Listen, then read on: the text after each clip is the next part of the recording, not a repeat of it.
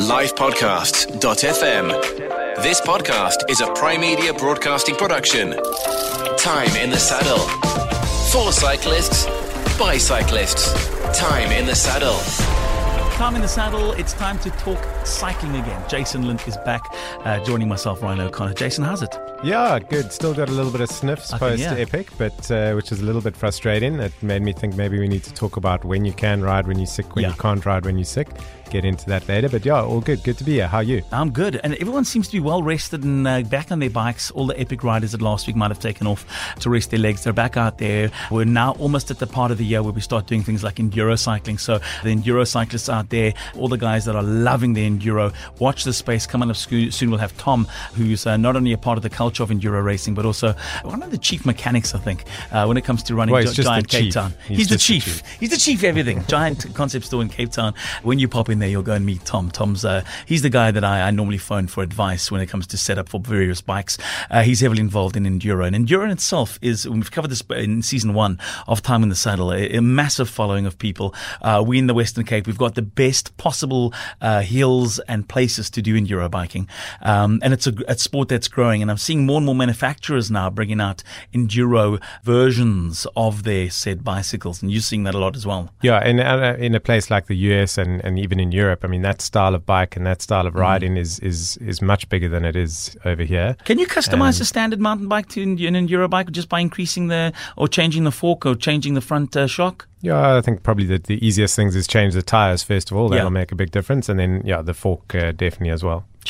Okay, well, we'll talk enduro in the upcoming weeks. Everyone's out there and cycling again as we change seasons. We are definitely, by the feel of the mornings that we've had, out of summer. Winter is here. It means a change of clothing for cyclists as well, and this is something to be mindful of. Is the fact that a lot of people think that they, it takes them a half an hour or 20 minutes. They'll warm up, and before they know it, they'll be warm enough still to be wearing those the short bibs, etc., etc. No, it's now time, if you haven't in the past, invest in proper winter wear. If you want to stay fairly free of cold and flu and anything that's going around there, make sure you're warm enough when you're out there cycling. Good warm gear and good lights. And lights is something where the technology just keeps getting better and better. I mean, what you could buy 5-10 years ago is now just run of the mill, and you can pretty much get a car light on your bike for a very affordable price. This is what I've actually put on my Giant e-bike on the front and back. The back one's integrated into the saddle, which is quite nice. I see the new Giant saddles have this awesome integration system where you can pull components out and then plug a backlight in. But equally the front lights, and this is what they do really well with the accessories, is that they've got the simple clip-on lights to the front. They're not there for you to be able to see, but more for the visibility of cars and traffic to see you.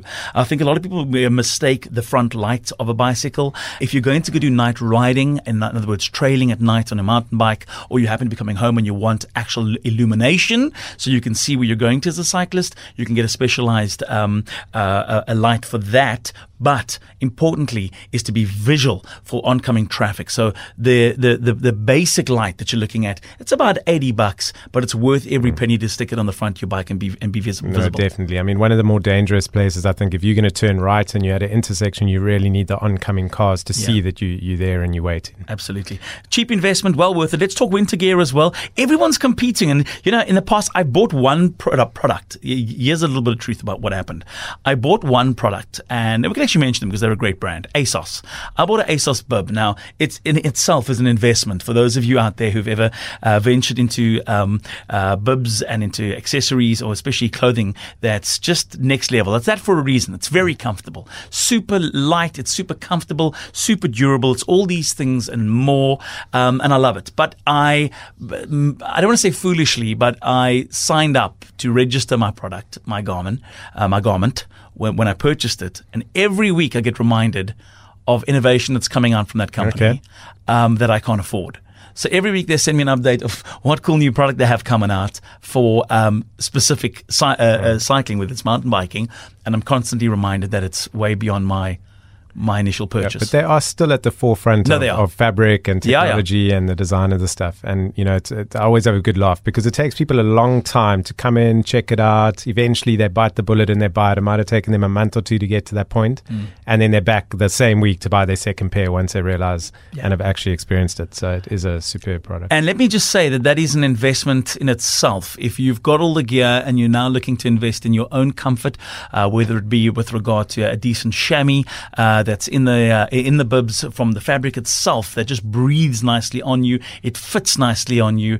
It's the kind of a product that'll last if you look after it for a very, very long time. I've got 2 bibs. I love them to pieces. I'm actually looking to I use the word marginal utility a lot when it comes to ASOS because they really do last a lot longer. So if you spend 500 Rand on a pair of pants at the level of most people riding a lot, they might last you 6 months. Yeah.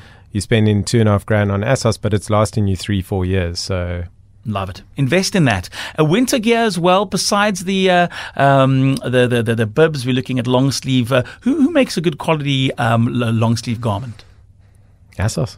Again. No, but I think layering is always a great thing for winter. So it's not necessarily about needing to go out and buy a fancy, expensive jacket. It's just about getting the extra layers on. And the most underrated piece of cycling garments is a gilet. Your sort of chest wind protector jacket, just to help keep that extra wind chill off your chest. And if you look at a brand or some of the better brands, they'll do a jacket which is a long jacket with wind protection on the chest. So something like that is great. What happens when you start to warm up? I've always wondered. I end up just cycling forever. The sun will come out, it'll get hot, and I won't know or remind myself to take the garment off or the jacket off, and I'll end up sweating, and I'll sweat the whole time, and the actual item gets soaked with sweat, and I get cold again. Good base layer so where do you stick that? If you got a jacket, would you ever find yourself taking off and just tuck it into the back of your bib? I prefer to be warm than cold, so I'll keep on my warm stuff a little bit longer. And if you've got a good base layer on, which wicks the moisture away from your body, you don't really feel that wet and that moisture. So, and then eventually, hopefully, it's a nice enough quality thing. You can just put it in your pocket. Yeah. Nice. Again, it's worth investing in because it'll last you a while. And winter being seasonal, obviously, in the season that's very important in South Africa to have, you need to be equipped, and that it goes to what you're wearing as well out there. Also, I see this amazing range of helmets. You showed me another in your shop the other day. The level of which people are filling in with detail to equipment out there is amazing. I saw a helmet that transformed from a functional road helmet into a full enduro helmet in the space of like 2 clicks. Yeah, helmets, I've actually always had a helmet fetish. I mean, I can remember almost every helmet that I've had, and I get a new one every season almost. Yes. And Giro, I need to Google which model, but I mean, they've just taken the MIPS technology to the next level, where instead of just having a MIPS sleeve inside, they're actually 2 polystyrene levels that move over each other. So, helmet technology just keeps getting better and better. And people always ask, sort of, is one safer than the other? The answer is yes and no, in that they all pass the same minimum standards. Yeah. But obviously, the ones that are better are designed for higher speed impacts. They are designed to get better airflow and that in the various conditions. If you're going slower, it doesn't need to have as much airflow. So there are purpose-built helmets, and they all do their job. Yeah. Underneath the helmet, what I've started to wear quite a bit, which I help, it saves not only the helmet. We've chatted briefly about this, and let's put this out there to cyclists who wear them. That my feeling is, and because you and I are on the same page, I know this because, like I said, I've chatted briefly about this in previous podcasts. Is wearing the name eludes me, but that material that you put over your head, the rag that goes over your head, the buff. There we go, the buff. But you're not allowed to call it a buff. No. It's an actual buff, according to Buff. So what is an actual buff? It's a tube of fabric that you can put on your head in various different ways. And until an hour ago, I was actually wearing one. Yeah. Buffs are cool. Let me tell you something. I've become quite obsessive with buffs, and to the degree where I can't go cycle without one. And there's certain people that ridicule cyclists for wearing a buff. They look simply, oh, you got that thing on your head. Let me tell you, that thing is phenomenal. No, they're great. I fully support it, except you do have to put it on properly. You can't have that tail sticking out the back. So that's the problem. Describe as descriptively as possible of how you apply a buff. Okay, so if you've got your tube, and you obviously want the design to show, so you first have to put it inside out. Right. Okay, put it inside out, hold it on the one end, flip it, hold it against your forehead, flip it back. Okay. Take the part from the back and then fold it back over your head. It's now on like a skull cap and everybody can see the design and you don't have a tail. That's incredible. I didn't even think about that. I swear that now that you said it like that, inside out, back of your head, take the fold, put it this way over. It then pulls from the other way, which means the design of the fabric and whatever's on the outside print is now facing forward, and it tucks around with the majority of it being hidden away behind your head of catching the sweat that's running back at the same time coming over the front like a skull cap. It's the best thing. You've just changed my cycling for life routine. And having said that, I only know one of the 20 odd ways that you can put it on. Sure. Well, 2. That way and just pull it over your neck when it's cold. Wow.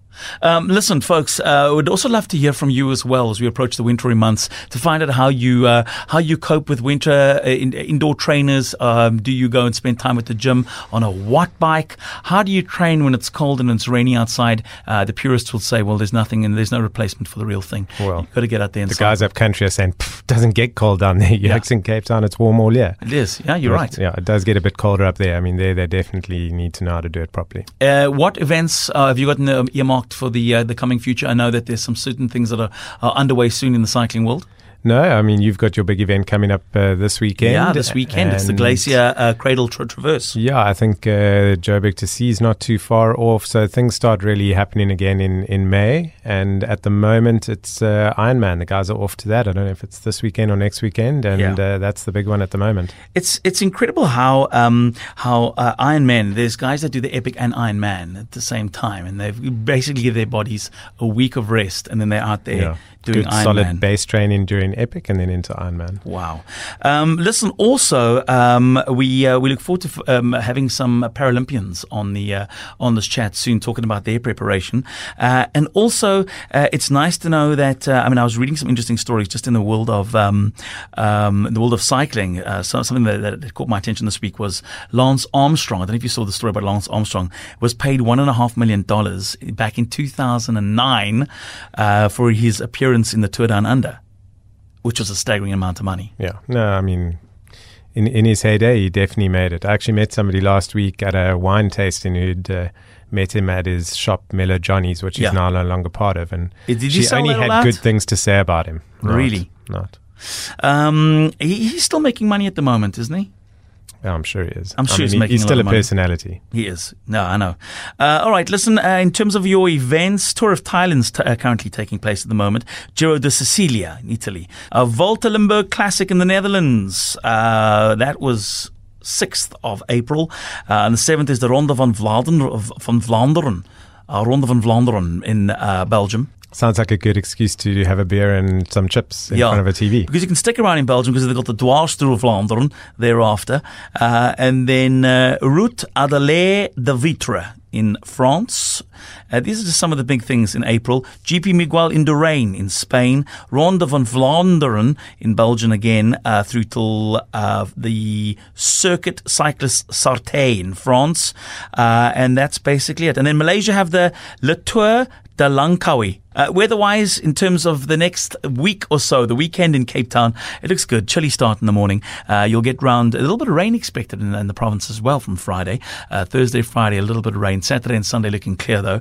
Weather highs of around 26 degrees on Sunday. Saturday starts at 14. Going to be a nice chilly start. Joburg, thunder and lightning. It's very frightening. You got the weekend highs of just 19 and 20 degrees in Joburg. I'm just trying to reel in my laughter. From my Bohemian Rhapsody. It's very frightening, yeah. That was a great one. Little Queen in there for the mix as well. Also, what I'd like to talk about is the best cycling soundtracks ever in our next Time in the Saddle. Let's talk about some of the really big songs that motivate you. And I'm thinking of a massive climb. You had headphones on, listening to some Blink-182. Good tempo listening music. to some Guns N' Roses, listening to some AC/DC, but a thunderstruck as you motivate yourself to get out there and smash a hill. We need some playlist share it with us. Please, and share your favorite tunes that kind of motivate you before a massive cycling event. We'd love to have that. We'll have a mix of Jason and I. We'll list our top 5 cycling tunes of all time. And no, Queen's Bicycle will not be on there because it gets used too often and the cliche is just overwhelming. So watch out and listen out rather for our next podcast of Time in the Saddle. Jason, enjoy your week. You and I will chat to Tom, who'll be here with us next time, chatting enduro cycling from the Giant Concept Store in Cape Town. And it'll be lekker to see everyone at Glacier, Cradle Traverse at the Cradle of Humankind this coming weekend. If you're there, I'll see you there. I'll be flying that flag high for Glacier and for Giant Bicycles there this weekend. Jason, have a great week, mate. Ciao. Subscribe now at livepodcasts.fm. Rate and review it on your favorite podcast app to get your Time in the Saddle. Livepodcasts.fm. Subscribing to a live podcast is free.